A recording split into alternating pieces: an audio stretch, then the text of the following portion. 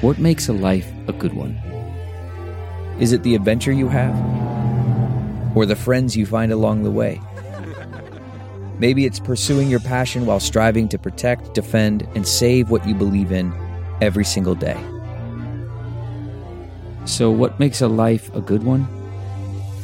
In the Coast Guard, we think it's all of the above and more. But you'll have to find out for yourself. Visit gocoastguard.com to learn more.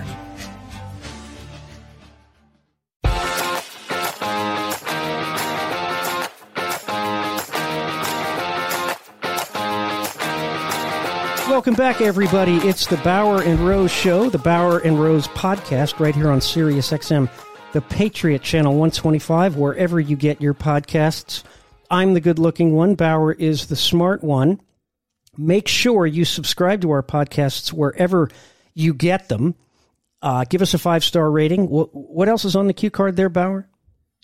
I think you're supposed to praise my incredible insight and ability to come up with things that you would never think of. Well, that's first of all, that might be the reason you're on the second string, because it really doesn't take much to top me. Obviously, two quick things. Number one, you've obviously been very, very closely following the in-season NBA tournament, and you no doubt will know that the championship of the in-season NBA tournament Saturday night features the Los Angeles Lakers versus the Indiana Pacers. I had no idea. I don't even know what the in-season tournament is. Where do they come up with these things? It's probably some PR man somewhere figured out a way to make some more money or whatever. I've never been into the professional basketball stuff. I mean, well, you're a University of Kentucky fan. Kentucky, yeah. So obviously you're a professional basketball fan, because those guys are all very highly paid athletes. I was just saying that. Well, the second issue, we'll get off the sports. Second issue, the Republican debate, the undercard debate. I guess it was on Wednesday night, Tuesday night, Wednesday night. Uh-huh. I didn't see it, but that doesn't stop me from having very strong opinions about it. You had those opinions before the debate. What'd you think of it? Did you actually watch it? I couldn't find it. I mean, what channel was it on? Yeah, it's funny because Carol and I couldn't find it, but my staff was able to find it and listen to it. Look, there were a couple of things. I think Vivek is, in his own way, he is a gift, because he makes it very hard for the contenders to get away with the typical BS that passes these days for being legitimate American politics. And he just zeroes in on the hypocrisy and all the rest of it. But I'll tell you something I also found significant, Tom, is that DeSantis made his opening statement, and he went after Nikki Haley for opposing a law in South Carolina that in public restrooms of any kind, schools, parks, or whatever, would require all individuals to use the restroom that corresponded with their biological birth, gender, sex. And she denied that. She did, and he goes, "It's on videotape," and it is on videotape. I've seen it. She was interviewed on one of the Sunday talk shows, and her response was, "I don't think the law should have anything to do with that." And to me, that was when it happened, and with DeSantis pointing it out, it was the evidence that she is an establishment Republican. And then later he went back and forth with Chris Christie, because Chris Christie, in another attempt to take us all for idiots, said he would oppose any legal restrictions on children mutilating their bodies in the name of transgender ideology, because he said, "I believe in parental rights. And if the parents want to do that, then they should be able to do that." And there was a moan in the crowd, some boos. And DeSantis at some point said in response, even under the rubric of parental rights, parents are not allowed to abuse children. The irony of it is so incredible. Parents were, it's typical of what the left does and what these establishment Republicans who are in thrall to the left insist on doing, and that is conflating whatever it is they believe on any particular issue and wrapping it up in a perceived constitutional right that they deny in every other circumstance. If you or I, as conservative parents or grandparents, let a 7 or 8-year-old play in a park by themselves right near their homes in a safe neighborhood, you can be arrested and sent to a correctional institution or have your kids taken away from you if you don't, in the state of California, for instance, if you don't agree to adhere to their ever-changing gender status. So it's all a fraud. It's all a sham. It's all a hoax. What they support, they will find a way to justify. And what they oppose, it's basically to hell with you. They don't care. Yeah, Tom, you and I have talked about this a couple of times. It's worth mentioning it again.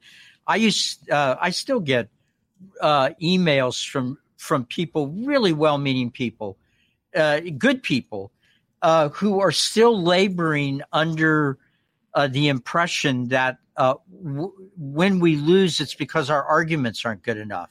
And they'll suggest new arguments that we can make to make it impossible for the left to disagree with us. I remember before Roe was overturned, people would email me and say, Gary, I've thought this through. I have got the legal brief that the court will have no choice. They will have to overturn Roe versus Wade. And I would always write back and say, I really like the idea you presented there. It will have no impact on what the court does. The only way Roe is going to be overturned is if there are new justices put on the court, which the Trump-Pence administration did. And that's what led to the overturning of Roe.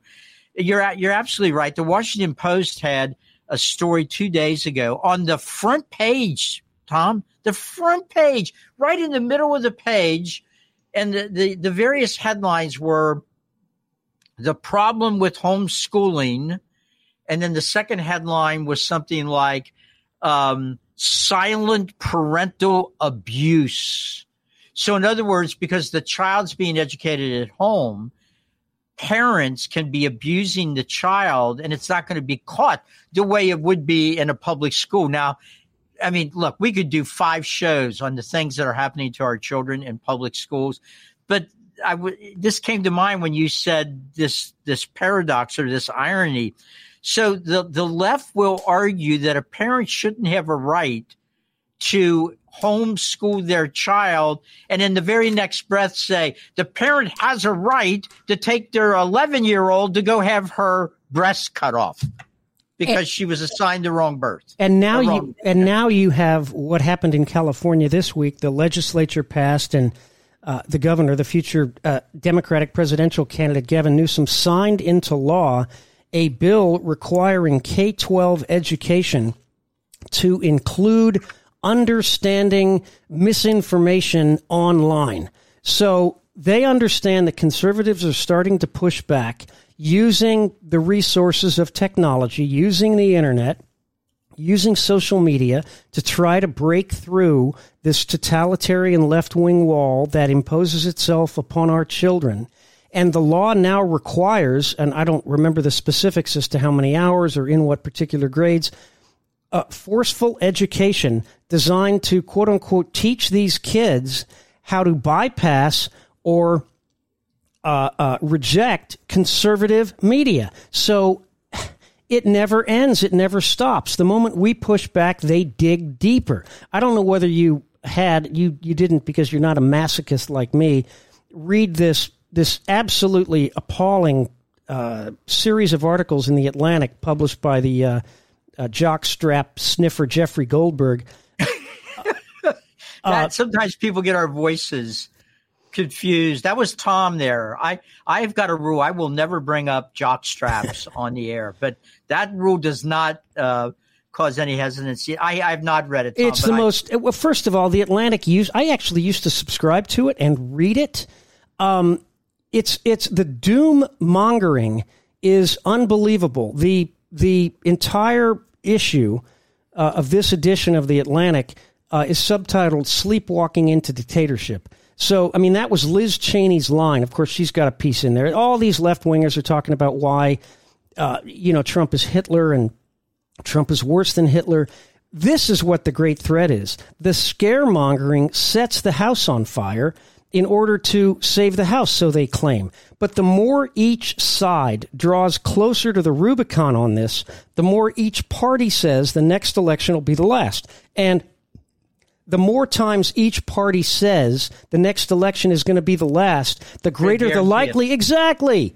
When the establishment, even on that debate stage Wednesday night in Alabama, portrays all conservatives, and Chris Christie had no business being up there. He's nothing but an anti-Trump. The only reason he's in the race is to smear and trash Trump. There's no other purpose.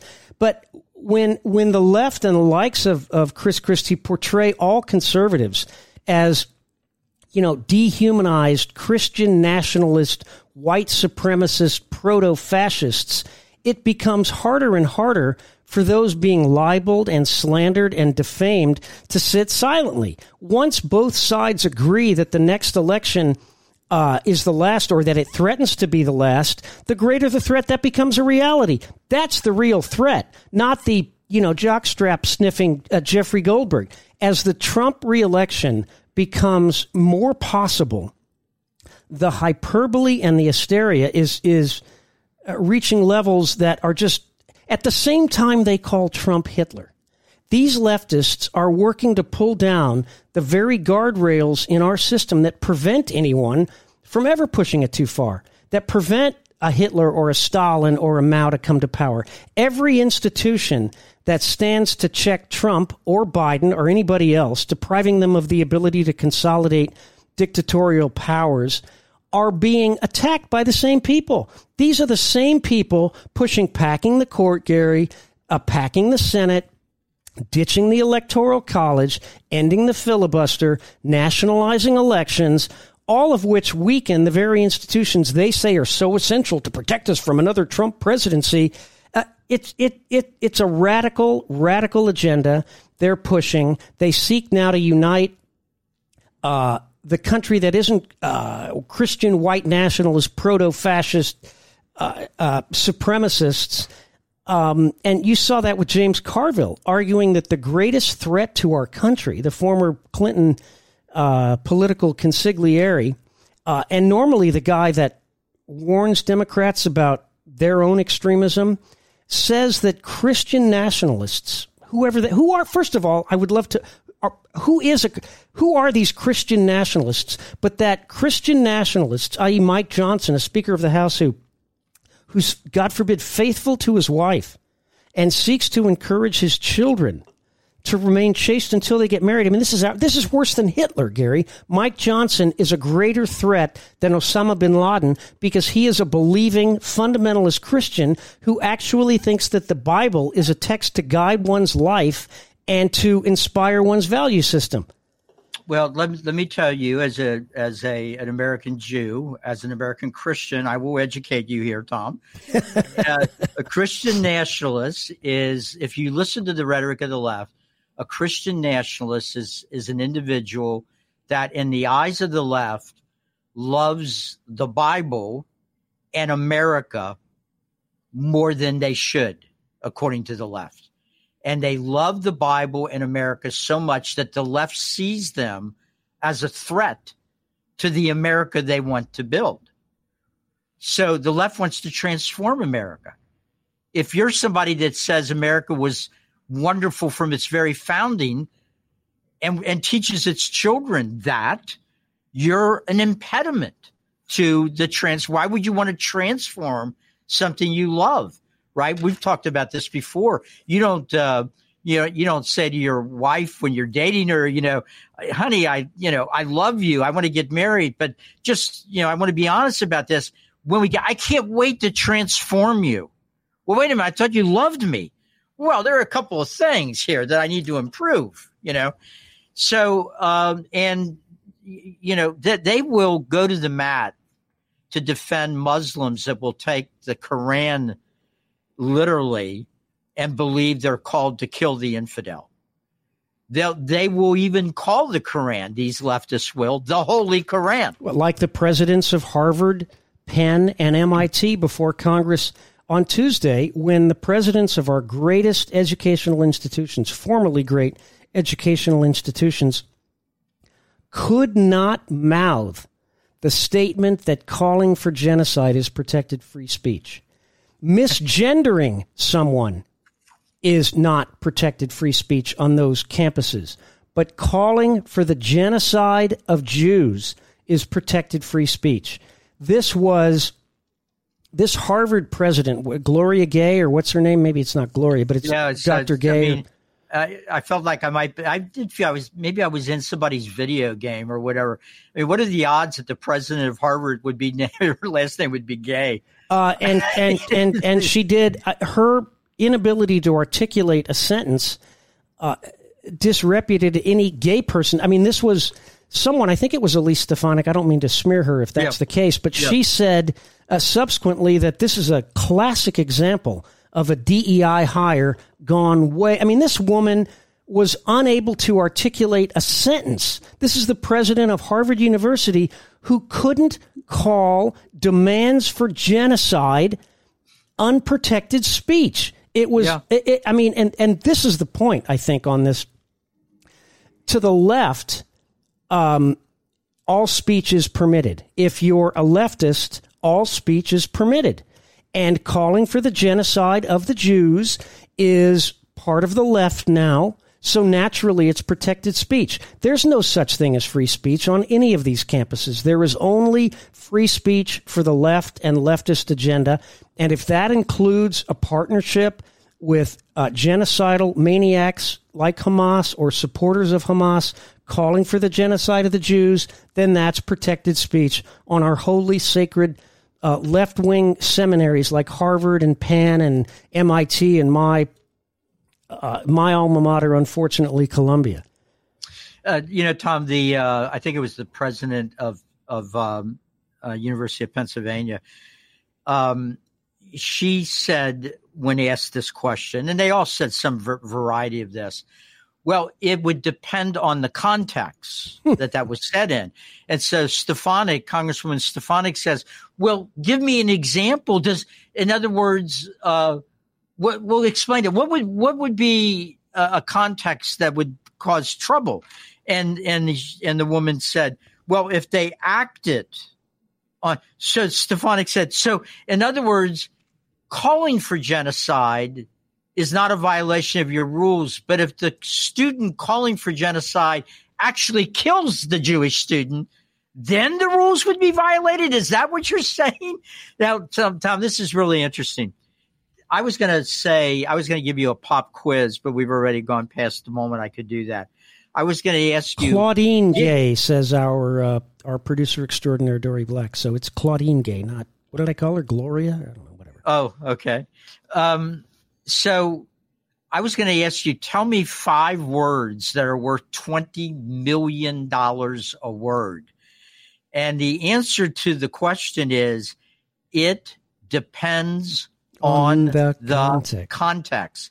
Those 5 words by the president of the University of Pennsylvania cost her school $100 million gift that was on its way and was canceled after the donor saw that sorry performance. You know, it's funny, the expression of these genocidal annihilationists who are either radical Muslims or radical leftists, they make peace with each other in this sense. Their slogan is from the river to the sea. So now that the IDF is contemplating what, of course, Biden will insist they not do, pumping water into these hundreds of miles of tunnels that are used to perpetrate terror attacks, to make their tunnels underground rivers. That's kind of the meme that's floating around in Israel these days. But we are in the middle of Hanukkah, by the way. Happy Hanukkah to you.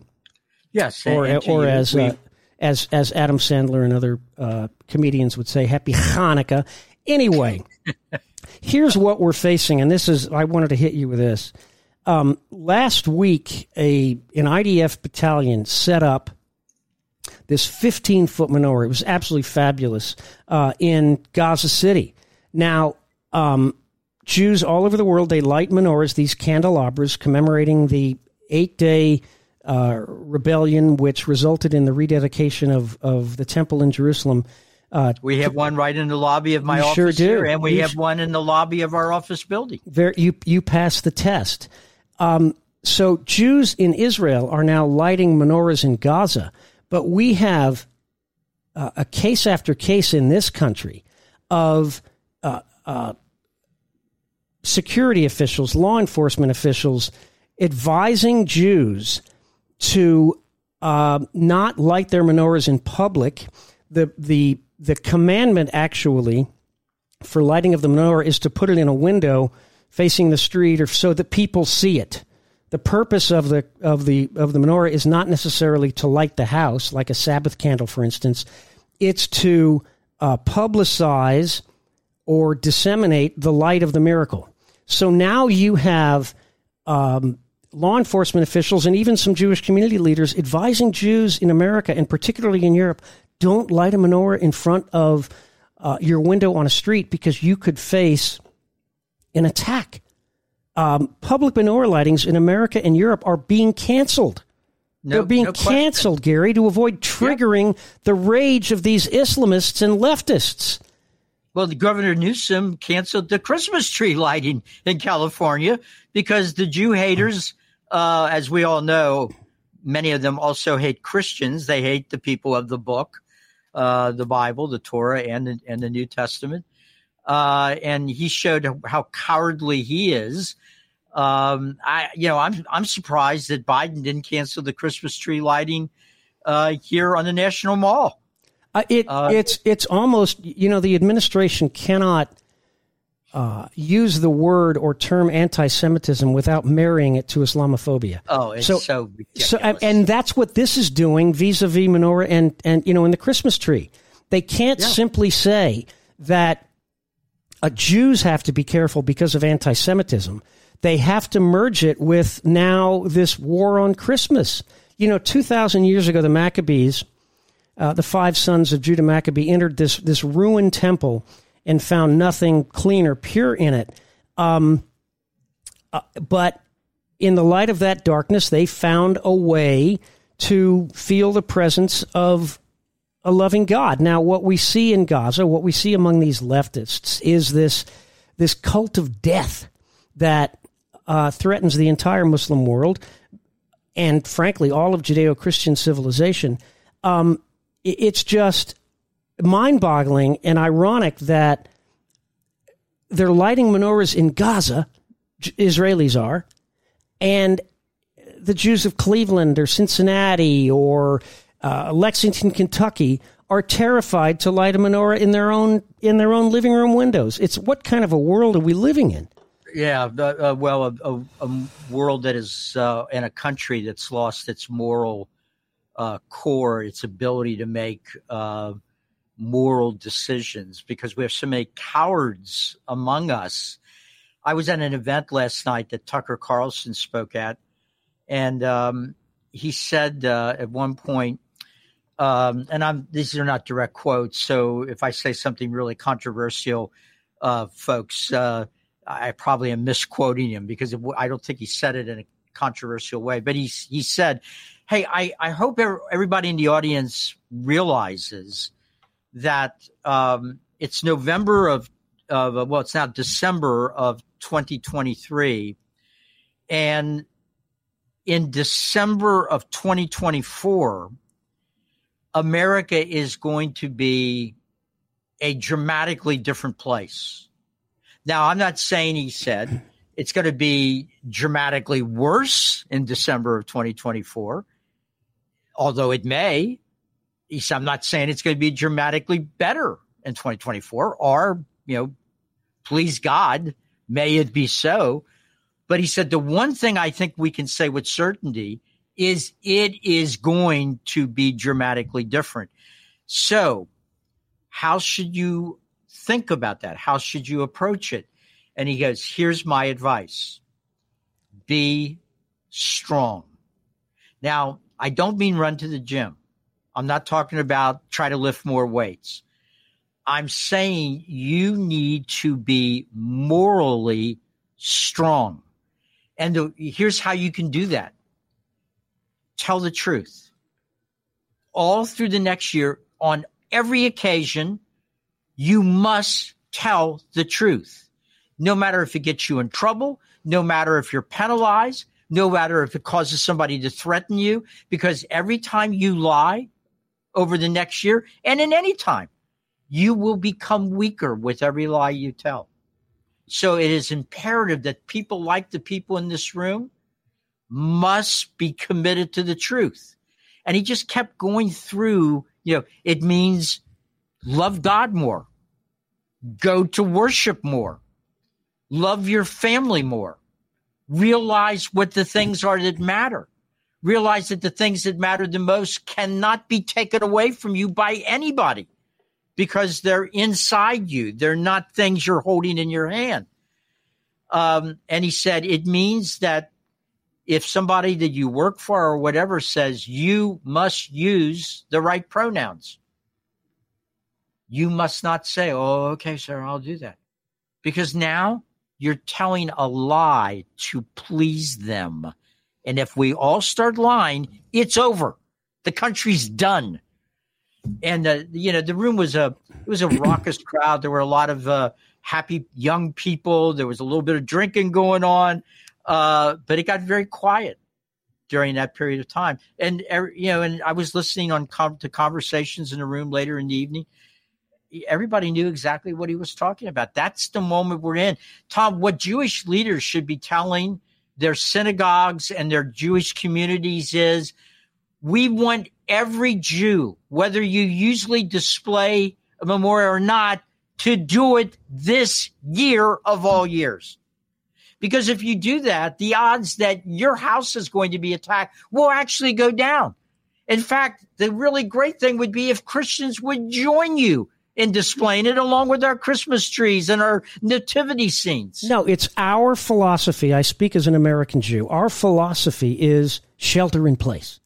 And that only encourages, that only abets, that only whets the appetite of our enemies. In Israel, there was a tendency toward that slightly, but now that's completely gone. I had the tremendous zchut, as they say, honor, privilege, on Tuesday to meet with several Israeli hostage families in Washington, together with our former vice president and friend, Mike Pence.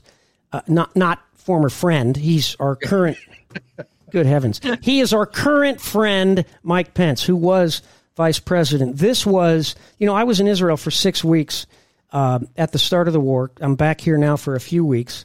And even though I was there, this was the most meaningful, moving experience I've had since the war began. There were 7 families, Gary. They were families of 2 young women, 2 soldiers, a family that still is in captivity, including 2 tiny children, a 9-month-old and a 4-year-old, that came from the kibbutzim, the communities in the south that were attacked. These are liberal communities. These are, I won't call them leftist because there's no such thing really as an Israeli leftist, not like here where they hate the country. I mean, they're dovish on peace issues and for a lot more social spending and stuff like that, but they're not. Their symbol is the Israeli flag. It isn't the Antifa flag. It isn't the Hamas flag like these lunatics here. But the message was, I was stunned by this. First of all, I don't know where they get the strength to do this, particularly as the mother of a 16-year-old boy and the father of a 16-year-old boy. I don't know how they do this. It's been 63 days. They have no word. They don't know whether I would not be functioning. They don't know. I would not. Yeah. They don't know whether he's alive, whether he's dead, whether he's being tortured. The stories that are coming out are so horrendous, so horrific as to defy description. The Israeli government is selectively screening, out of respect for the dignity of these victims, a 47-minute video of images that were taken by the terrorists themselves on their GoPro cameras. The mutilations, the torture, the pandemonium. I couldn't. We had a screening, and I'd seen it once before, but I can't get past about 15 minutes of it. It is the most. Your mind can't conjure the depravity. I'll just share one image from it of a terrorist bursting into a home, a father. The mother was a nurse at a working that night, a night shift, whatever, at a hospital, bursts into the house, rips the father out of bed, two small boys, children, screaming. Terrorist shoves a gun in one of the boys' heads, tells him to shut up. If he keeps crying, he'll murder him.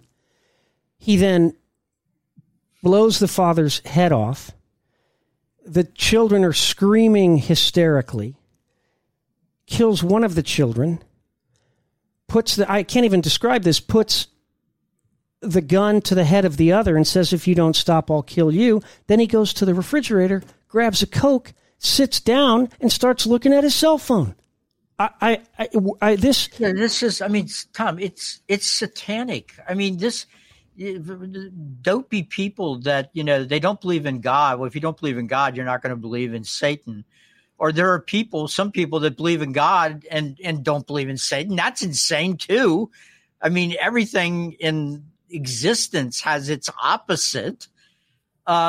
There's no way to describe this. Would have embarrassed Satan. I mean, this is just, I can't even imagine Satan would count. I mean, and the bodily mutilations. There's an image of these, I don't want to get too graphic, an image of two spines that are fused together. Yeah. Yeah. Of a mother and a small child. They were embracing each other as they were set on fire. And so their spines were melted together. I mean, Tom, this sadly, they're you know your own history. The siege of Jerusalem in the Roman era. There's a book, The History of Jerusalem, and there's a whole chapter that describes what happened to the Jews that held out in the city as long as they could, and then in the synagogue complex under siege. It's demonic. Modern man, demons. What are you? Some kind of medieval? This is the teacher, the rabbi that comes back to Elie Wiesel's village and tells the village he saw German soldiers throwing infants in the air and using them as target practice as they fell to the ground. And the reaction of the village was, you, Rabbi, are insane. You've lost your mind. Quit frightening our children and our wives. Get out of the village. There's something wrong with you. This is the continent of Bach and Beethoven and the great art of the world. And you're telling us that's impossible. This is always free men and women who have even an inkling of decency cannot truly imagine the nature of evil. And it is always there. It is always simmering beneath the surface of civilization, only waiting for cowards to emerge as the leaders of that civilization. And when that happens, that evil comes springing out of the depths of hell and does things that our minds cannot comprehend. There are times, rare times, but unforgettable times when you're living through history. And I feel that way right now. Hanukkah, which the Jewish world is celebrating this week, it commemorates the first event in recorded history of a political rebellion against authoritarian rule for freedom. Jews have fought for freedom to live as Jews ever since the beginning. And the story of Hanukkah's begun, I think,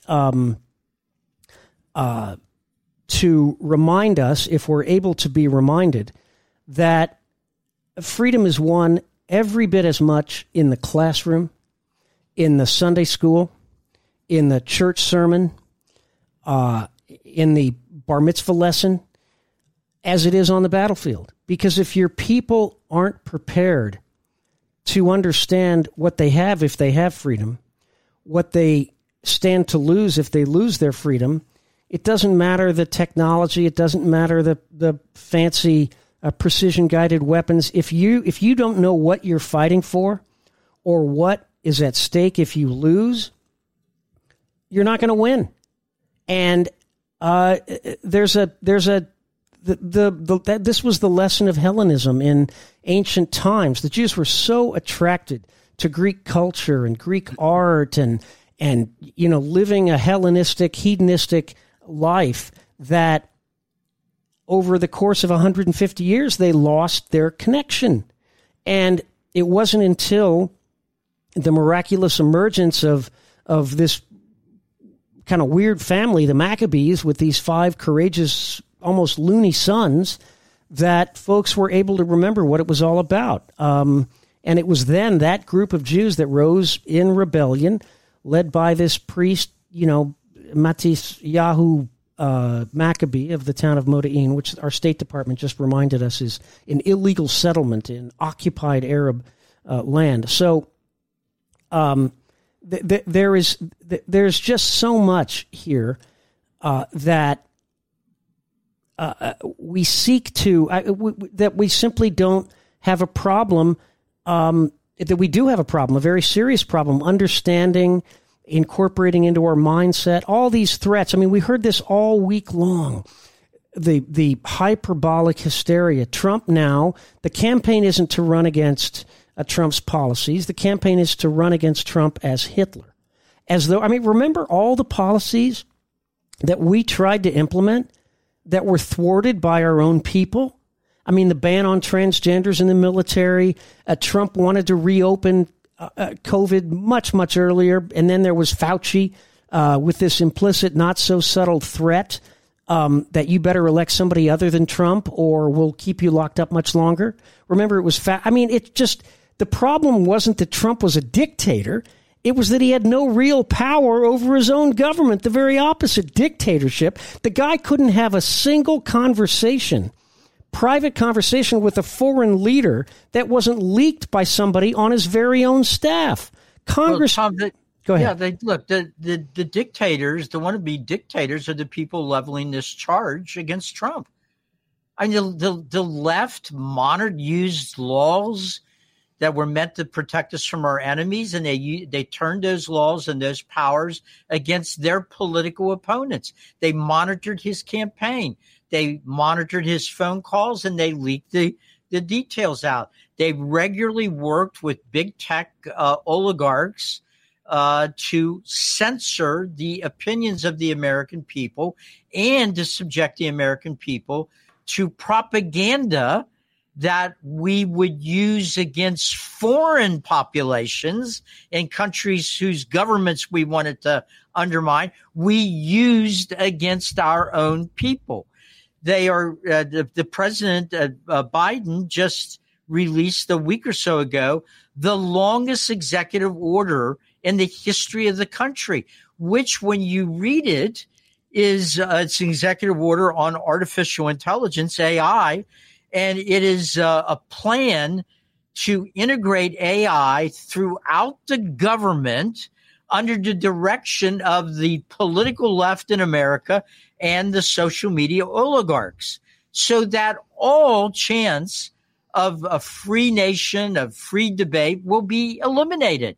And nobody raises any. And when he does it, he brags that among those that he consulted with to write this executive order was the intelligence agencies of Great Britain. What? This is insanity, right? So this is what the left does this all the time. They accuse us of what they are doing. Donald Trump is the impediment to their dictatorial plans that they fear the most. That's very, very well said. That's 4 shows in a row where Bauer has actually said something meaningful. Donald Trump is the impediment to their authoritarianism. There was a piece in the New York Times, I think it was Monday, big piece, I don't know, probably 70 column inches. The jump page was entirely filled about the threat of a Donald Trump presidency, and they listed them all, abortion rights, which is policy-oriented, fine, whatever. But the one that I don't know whether you saw this, I literally laughed out loud. The one great threat of a Donald Trump presidency, and they wrote this not tongue-in-cheek, they were quite literally committed to this proposition, had all kinds of quotes and all kinds of affirmative reactions from people who agreed with it. The great threat was that this time, Donald Trump might actually have people in his administration that know what they're doing and committed to implementing his agenda. That's the great threat. Because, of course, last time Congress checked him, they passed not Donald Trump's budgets. They passed Paul Ryan's budgets. The court stopped at his immigration policies. And the worst thing. Tom, let me throw one more thing in there. And I'll irritate a lot of my economic conservative friends.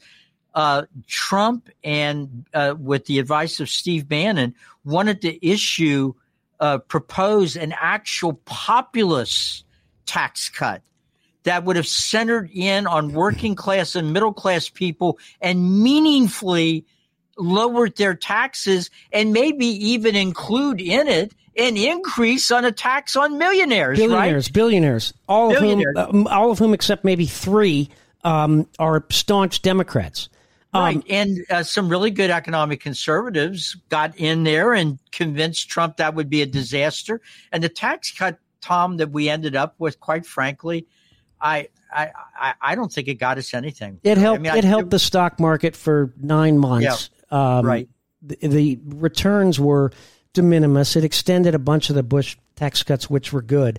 The most serious problem we had, before you so brilliantly interrupted me, the most serious problem that we had was not an insurrection of Trump supporters. We had a 4-year insurrection of the executive branch. It was an executive insurrection against an elected president. But I watched a bunch of the, as I indicated at the outset, somewhat tongue-in-cheek. Well, I didn't watch the full, I guess, what was it, 2-hour debate? I watched a bunch of the highlights. I got to tell you, if it wasn't for President Trump, if it wasn't for Donald Trump, I'd be all in on DeSantis. I don't understand why people assume he hasn't. I thought he's just so head and shoulders above the other 3 there. Vivek is the most fun. He's the most concise. But DeSantis has this combination of a true commitment to Trumpian principles and an effective a level of executive accomplishment. I mean, that's why he kept pushing back against Nikki, who I think kind of reveals herself more and more to be an empty suit or an empty dress or whatever the analogy would be for somebody who thinks that her gender is a qualification to be president. He just exposed her. Vivek did actually very hilariously she looked a little. Oh yeah, she looked really stricken. So why are the anti-Trump people? Maybe I've answered my own question. The anti-Trump Republicans now switching from DeSantis to her. Well, they don't think DeSantis can stop Trump, and she can. Well, they think she can because the movement in the polls shows DeSantis dropping and her going up. But they're both marginal, right? I mean, he started at 17 and now is 13. She started at 6 and now is at 9. I mean, these are Trump is 40 points ahead of both of them. Well, yeah, but I mean, I think Trump's going to get the nomination, but there's still people that believe, and it's not completely unreasonable, that the only polls that matter are like Iowa, for example, and that in Iowa she's got a chance to pull a surprise because the Koch brother network went all in on her, and it supposedly has a grassroots network in Iowa. One of the big pro-family leaders in Iowa. I thought Vanderplaats, but he's DeSantis, isn't he? Endorsed DeSantis, right? Yeah. So, but if there's going to be a surprise where Trump performs less well than anticipated, it could end up being Iowa. And he of course, lost Iowa in 2016, and he won the presidency. Yeah, but if it happens now, then the media will go wild. Whoever does better than expected in Iowa will immediately move up in New Hampshire. In other words, 2 weeks later, it won't make any difference, right? I mean, we can go down the list of Iowa caucus winners from President Bauer to President Huckabee to President Santorum to President Cruz. And then, well, I did not win, but thank you for putting me in that really good company. So look back to DeSantis. DeSantis has a record of accomplishment because he had a legislature that was overwhelmingly. But he pushed it. He pushed it. I mean, I think you can be pro-Trump and pro-DeSantis at the same time. Oh no, I like DeSantis, but the other thing I wanted to say about him is, and this is subjective, and it's hard to put it in words, but for some reason, it appears that the more people see him on the campaign trail, the less they're attracted to him. Now, there's this imponderable about it. Why do so many people, when Trump walks into a room, why do so many people go, oh my gosh, oh, that is the guy, right? And other people go, oh, I wouldn't trust him with my children,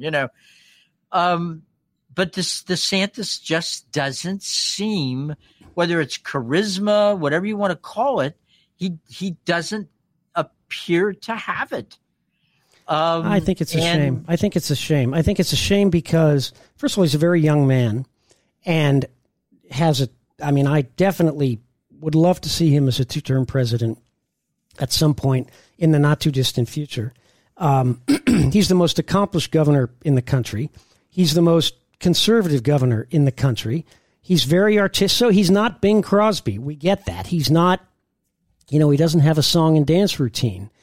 I just think it's a shame that we've conflated that office with this popularity contest mentality that inflates the presidency even more than it should. We should be a constitutional federal republic with a small federal government where the president just runs the executive branch and the country manages itself. But we've now reached a point where, federal government constitutes almost 30% of our economy. And well, it's ridiculous. And as that continues to grow, we're doomed. That's got to be broken up. We're going to be auctioning on, we auction, by the time people see this, we auction on Friday of this week, we'll auction treasury bills and bonds totaling $87 billion in one day to try to get people, the American people and others, to buy our debt again. I mean, we're up the proverbial creek with no paddle and no boat. Right. But I want to mention one more thing on this, Tom. So Trump brings millions of blue collar workers out to vote. He costs us votes among suburban women. So it's not clear, You don't think DeSantis would have the same pull with the blue collars? No, DeSantis doesn't appear to do any better among suburban women.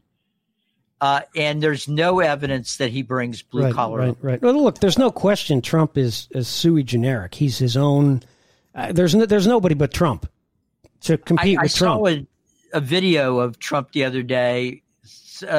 He was very good on Hannity the other night. I thought he was great. But this very video strong. was this video was like 25 years ago, and he was being interviewed. I forget now who was interviewing him, and they said to him, "So, do you consider yourself a Rockefeller Republican?" And he goes, "Well, I mean, I live in New York, and the Republican Party in New York, is oriented toward Rockefeller. So I don't know. I guess in that sense, I'm in a Rockefeller state.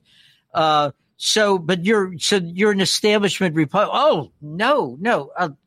Look, rich people don't like me. I mean, that's just 25 years. Rich people don't like me. The people that like me are the cab drivers, the guy that opens the door at the hotels. So true. He's talking about this all the way back then. He goes, I know it's really ironic. I'm a blue-collar billionaire. Here's an anecdote, and I'm sure you've heard similar versions of it. I'm sure your son, Zach, has shared it with you many times. When the president moves, physical movement from one room to the next, when he's away from the White House, they hold the elevators, and there's an elevator operator, and there are guys that open the door for him. During all of these movements, he talks to these people. That's who he's interested in talking to. The elevator operator, the guy that opens the car door, the guy that walks him through the hotel kitchen facilities. He's not talking to the muckety-mucks that are surrounding him, and that's his genuine interest. And it's not... These other politicians, I mean, they can fake it, but this is genuine. He's talking about sports. He's talking about baseball pitchers. He's talking about their kids. This is where he really is the blue-collar billionaire lunch bucket Joe, lunch bucket Donald. What's his golf course in New Jersey? Bedminster? Yeah, Bedminster. Yeah. So I was there show off several months ago. Show off. And say it again. Why don't you say it again? I was there at the golf course in New Jersey, and during the time when I had a chance to walk around, I got to talk. I made a point of talking to groundskeepers, caddies, guys that kept the gym room clean for the players would come in after they played 18 holes and they'd get showers. So there were the guys that cleaned all that up. And I'd say, so how long you worked here? Sometimes it was, only for the last 3 months, or I've been working here for 8 years or whatever. So, what between you and me, what do you see Trump much? Oh yeah. I see him. What do you think of him? Oh my gosh. What an incredible man. I love him. Always treats me with respect. Always. I wouldn't want to vote. I wouldn't want to work for anybody other than him. Just look at his, first of all, he's built a multi-billion-dollar business. We're way over time here. I'm getting shouted at in my ear. But if you look at the tenure of the people that work for him, they've all been there for 25 years, 30. Nobody leaves because he's tough. I'm not going to deny that. He demands performance. And when you don't perform, I can tell you this with firsthand personal experience. When you don't perform, you hear about it. A couple of stories, Tom. You hear about it. This is, I don't want to get into it, but he was right. He ended up being right when he took me to task. This was over Canadian tariffs and stuff. But, and that was rather embarrassing, but he ended up being absolutely right. We're way over time, but this was a pleasure, a delight, an honor, and a privilege, and all of the above. As it is always. For Gary. So Happy Hanukkah. So thank me very much. That's a Mark Levin line. Thank me very much. I could use another Mark Levin line to close off here. Shut up, you big dope. Get off the phone, you big jerk. Anyway, Have a beautiful weekend, a lovely Sabbath, and we will talk to you next week. Don't forget to hit the subscribe button wherever you get your podcast so you never miss an episode of the Bauer and Rose Show. And America, stay strong. Amen.